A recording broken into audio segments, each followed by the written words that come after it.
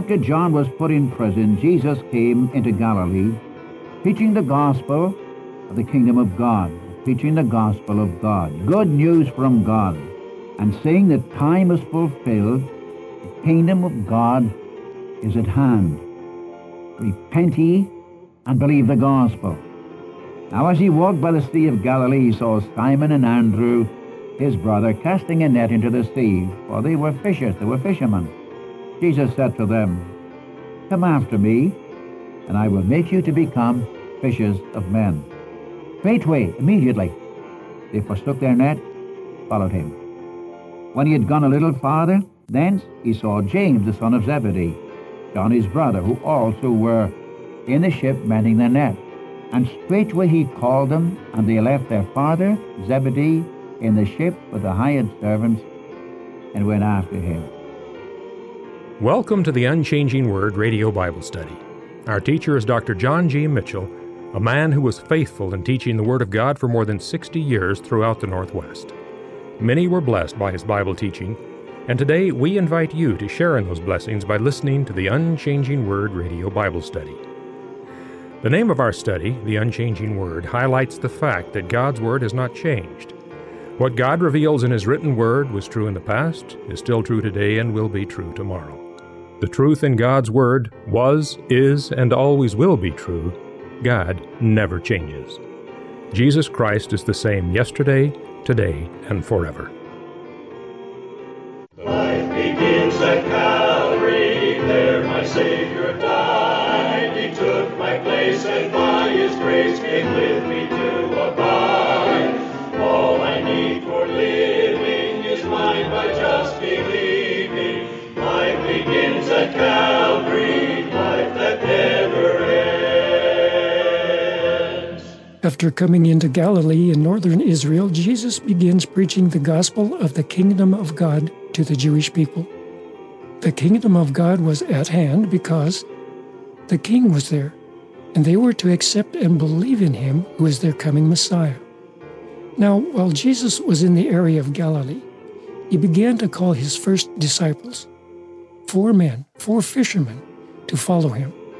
You will note there were 2 pairs of brothers who, well, possibly they were also partners in the fishing business there. Dr. Mitchell will explain more of this relationship between these brothers in this lesson, and you will further notice their immediate obedience in following the Savior. The Savior is going to prepare them to be fishers of men, seeking men who need Jesus and giving them the good news. Here's Dr. Mitchell. We're in Mark chapter 1, verse 14, and you're listening to the Unchanging Word Bible broadcast. Good day, friends. Again, we come to you. And when I think of this gospel through Mark, I'm ever amazed at the brevity of the way Mark writes, and yet it's pregnant with truth, especially if your mind is full of the text concerning Matthew and Luke and John. And Mark comes down and puts it in a very, very simple way and says some things the others don't say. Like, for example, in the testing of our Savior in verses 12 and 13, of how he was with the wild beasts and the angels ministered unto him. I'd like again to suggest just 1 or 2 things by way of repetition. He came to man, and he found man in his sin. Came to save him. He joined himself to them. He came to God and dedicated himself, and God the Father consecrated him. Then he came to the enemy and defeated him. Then he came and started his ministry, starting in at verse 14. This is where we were closing in our last message, where the Lord's message in verses 14 and 15 is given to us, very brief, and yet potent with truth. Will you please notice it? He's starting now his ministry in Galilee. Mark says practically nothing from between the time he was baptized and driven of the devil to the wilderness until he went to Galilee. Those months in between, he says nothing about them. You find it, some of it in Mark and some of it in Luke and especially in John. Now notice it. After John was put in prison, Jesus came into Galilee, preaching the gospel of the kingdom of God, preaching the gospel of God, good news from God. and saying the time is fulfilled, the time is fulfilled. The kingdom of God is at hand. Repent ye and believe the gospel. This was in addition to what John had said. John was preaching repentance for the remission of sins. But our Lord went beyond that. He said, repent and believe. And we were closing up in our last lesson with the fact that the Apostle Paul made somewhat the same statement in Acts chapter 20, verse 21, when he spoke to the Ephesian elders on the shore at Miletus, when he said that he preached repentance toward God and faith in our Lord Jesus Christ. Repentance means a turning to God from self, from sin. In Thessalonians 1:9, how these idolaters turned to God from idols. That's real repentance. To serve the living and true God and to wait for his Son from heaven. When they turned to God, they put their trust in him. Their lives were transformed lives, no longer living in sin and worshipping idols, but now they were the manifested faith and hope and love. That's what you have in the beginning of the chapter. For Paul commends them for their faith and their love and their hope. You have at the end of the chapter, their faith, they turn to God from idols. Their love, to serve the living and true God. Their hope, to wait for his Son from heaven. That's all through your New Testament. Wonderful thing. And if you want to know the explanation of the whole gospel, I suggest you go back to Romans, first 3 chapters, especially Romans 3:21 to 31. See, friend, the gospel is good news. Good news to sinners, not damning sinners. Now, I know that when a person rejects the Savior, there's nothing left but darkness. When Judas left the presence of the Lord, it was night. And when a man turns his back on the Savior, it's night. God is light. When you come to him, you belong to the kingdom of light. There's no darkness at all with him. God's got some good news. Well, Mr. Mitchell, don't you believe that he that believeth not is condemned already? That's what Jesus said, yeah? But what's the good news? He that heareth my words and believeth on him that sent me hath everlasting life, and shall not come into judgment, but is passed from death to life. Good news. The trouble is today that the gospel of Jesus Christ has been distorted. And I mean from well-meaning people, from well-meaning preachers.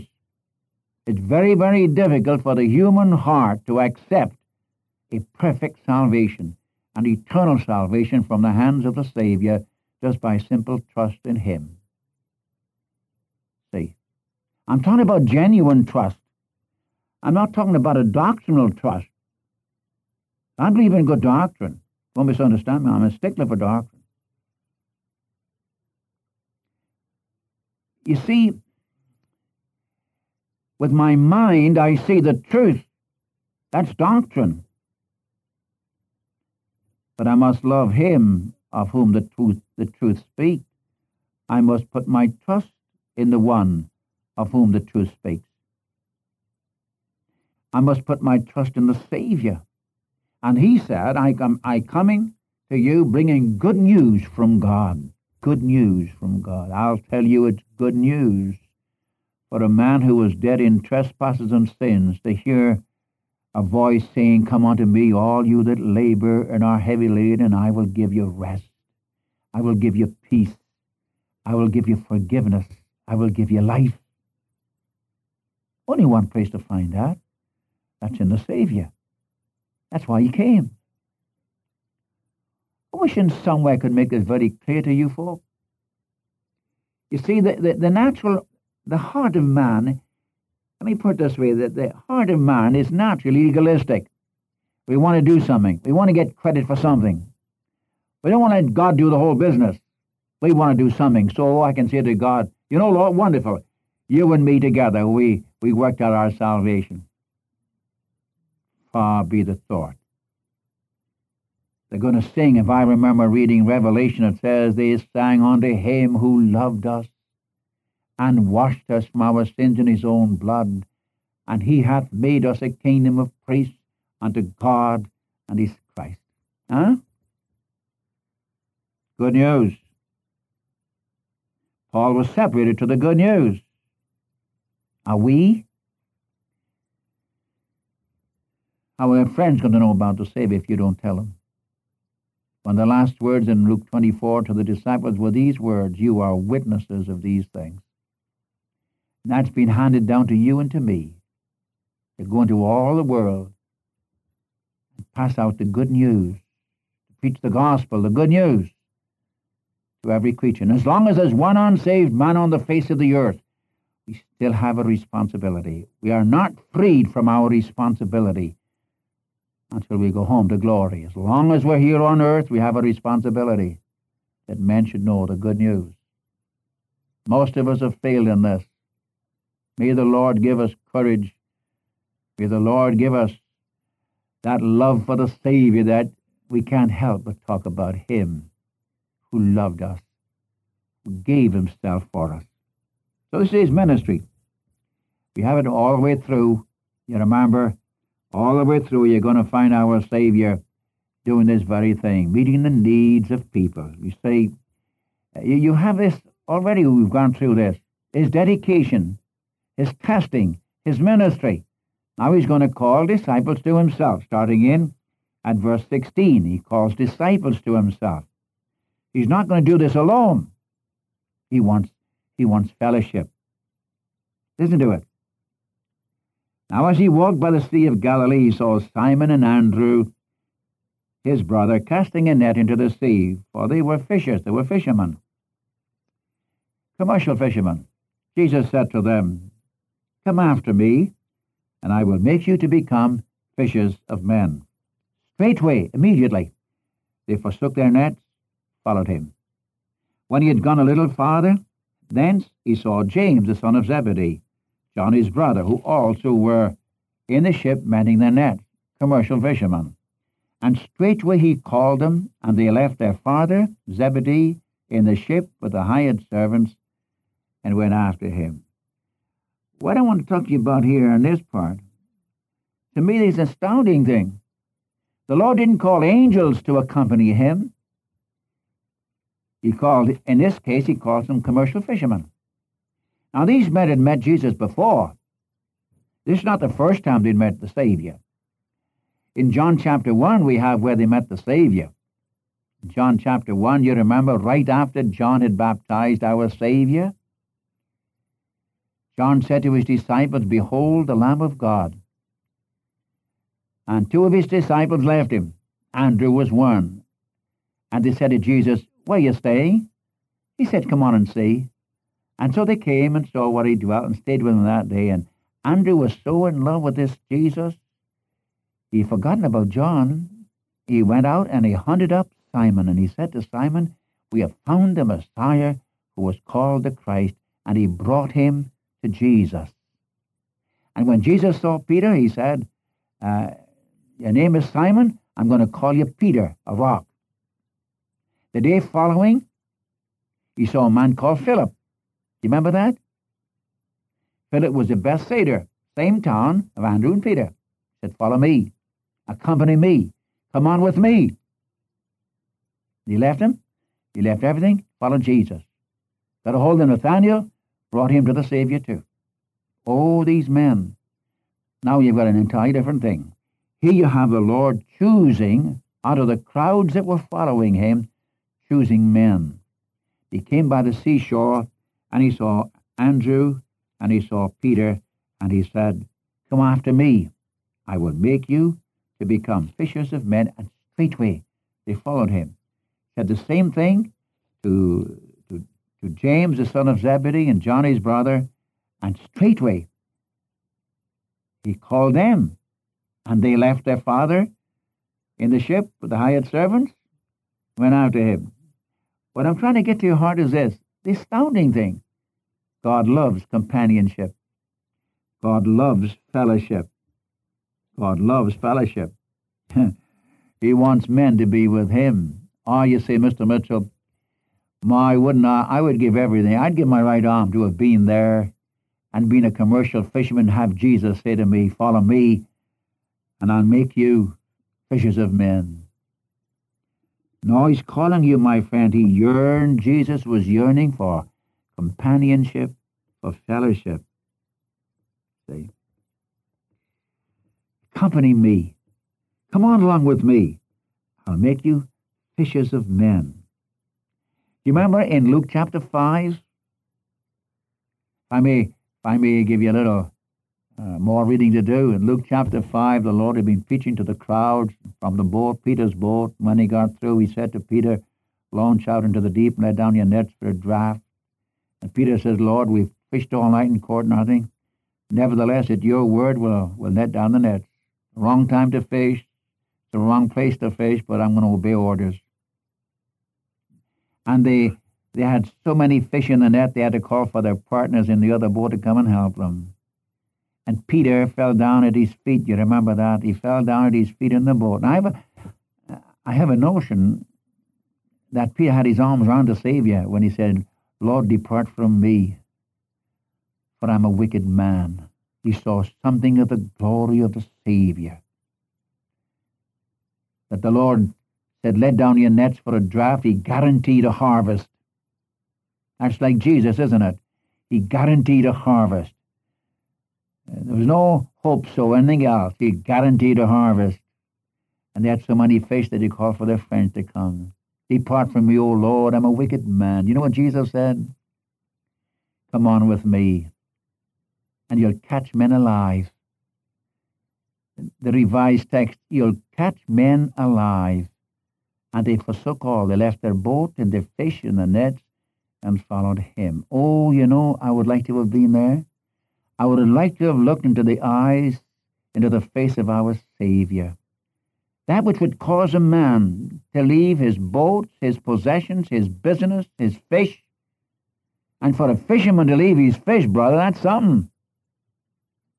I've seen men catch fish where the fish had to put its tongue out, you know, to make it long enough to meet the limit.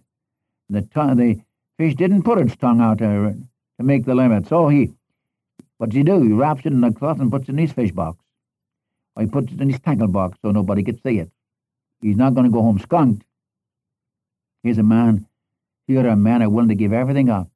You see, the call is follow me. Accompany me. See, the call is to a person. I want your fellowship. Come after me. Accompany me. You know he's saying that to you and me today? The call, accompany me. I'll make you a fisher of men. It's a call to separation unto God. It's a call from other interests that occupy your heart, that take up your time and your energy and your emotions and your love and everything else. He wants to be first. That's the call. And what's the promise? I'll make you fishers of men. Did you notice? He didn't say that to Levi or Matthew. Levi and Matthew, by the way, the same person. He was a tax gatherer. Jesus didn't say to the tax gatherer, I want to make you a fishers of men. He wasn't a fisherman. When he said to Peter and John and James and Andrew, accompany me, follow along with me, travel along with me, and I'll make you fishers of men. He knew their capacity. They were fishermen. God's given you some capacity too. He doesn't ask you to do what I do. He doesn't ask me to do what you do. What he wants you to do, what he wants me to do, is to accompany him. And when we accompany him, he will give us the capacity, whatever job he wants to do. You know, I've had Christians say, Mr. Mitchell, you know, I don't have any gifts. How do you know? How do you know? Maybe the reason you don't know is because you haven't given yourself entirely over to him. Maybe he's asked you to do something you don't want to do. The important thing is to accompany him. That's the first thing. First thing is not, I will make you fishers of men. The first thing was, accompany me. Come on along with me. And when you come along with me, I'll guarantee you a harvest. I will make you to join with me in catching men alive, in taking men and women and bringing them through the gospel out of sin, out of judgment, out of hell, out of darkness, into the glorious light of the liberty of the gospel of God. And what was their response? They forsook all and followed him. Notice the three things, will you? First of all, the call, accompany me. Secondly, the promise, I'll make you to become fishers of men. Third, the response, they forsook all, followed him. Listen, my friend, God has made you different to anybody else. What for? He's made you different to me. He's made me different to you. The trouble is, we Christians want to be like somebody else. He wants you to be like somebody else. Oh, how often I've said, my, I wish I could preach like that fellow. I wish I could teach like that fellow. In fact, I've been at conferences where I've heard some of these brilliant preachers, and I've said, if that's what preaching is, I guess I better go back to the machine shop. Huh? Oh, no. Oh, no. He doesn't ask you to do what the other fellow does. We can be an encouragement to you. He wants you for himself. He doesn't call all to be teachers or evangelists or preachers. He calls you to accompany him. That's the call, to accompany him, to live in daily fellowship with him, to have him as the object of your love and your affection and your devotion, to be obedient to his word. Accompany me. Be in fellowship with me. And then he gives you the promise, I will make you to become fishers of men. Not of material things. You know, the trouble today is we judge a man by crowds. We judge a man by how much money he can raise. We judge a man by how much money he's got. We judge a man by how successful he is in life. We judge a man by his pleasing personality, etc., etc., etc. No, the important thing is whether you're living in a mud hut or a palace. That isn't the question. The question is, do you accompany him? And then he comes. I'll make you to become fishers of men. I'll give you a job. I'll call you into cooperation with myself. As 1 Corinthians 3:9 says, we are fellow workers with God. And the response was, they left all, they forsook all, and followed him. What about you, my friend? What about me? You see, Mr. Mitchell, if I could only do what you're doing. Listen, wait a minute. I've got more responsibility than you have. That isn't the question. The question is, will you accompany him? Will you follow him?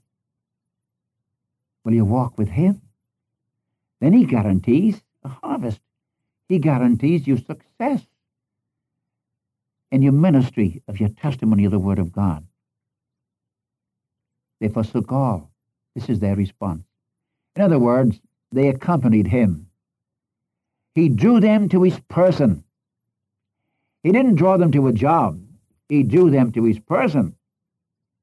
And having drawn them to his person, you've got the wonderful thing, I'll make you to become fishers of men, or whatever it may be, to call, to walk before him. And may I again say, friend, God never rewards greatness. He does reward faithfulness to him. I would plead with your heart, Christian friend, to accompany him, to walk with him. And if I'm talking to an unsafe person, he offers himself to you, friend, as a Savior from sin, from judgment, from death, from the powers of darkness. He wants to make you a child of his. Then he wants you to accompany him.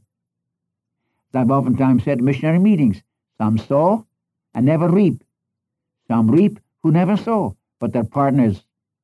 Some reap, some sow, some do something else, but we all have a part in the purpose of God.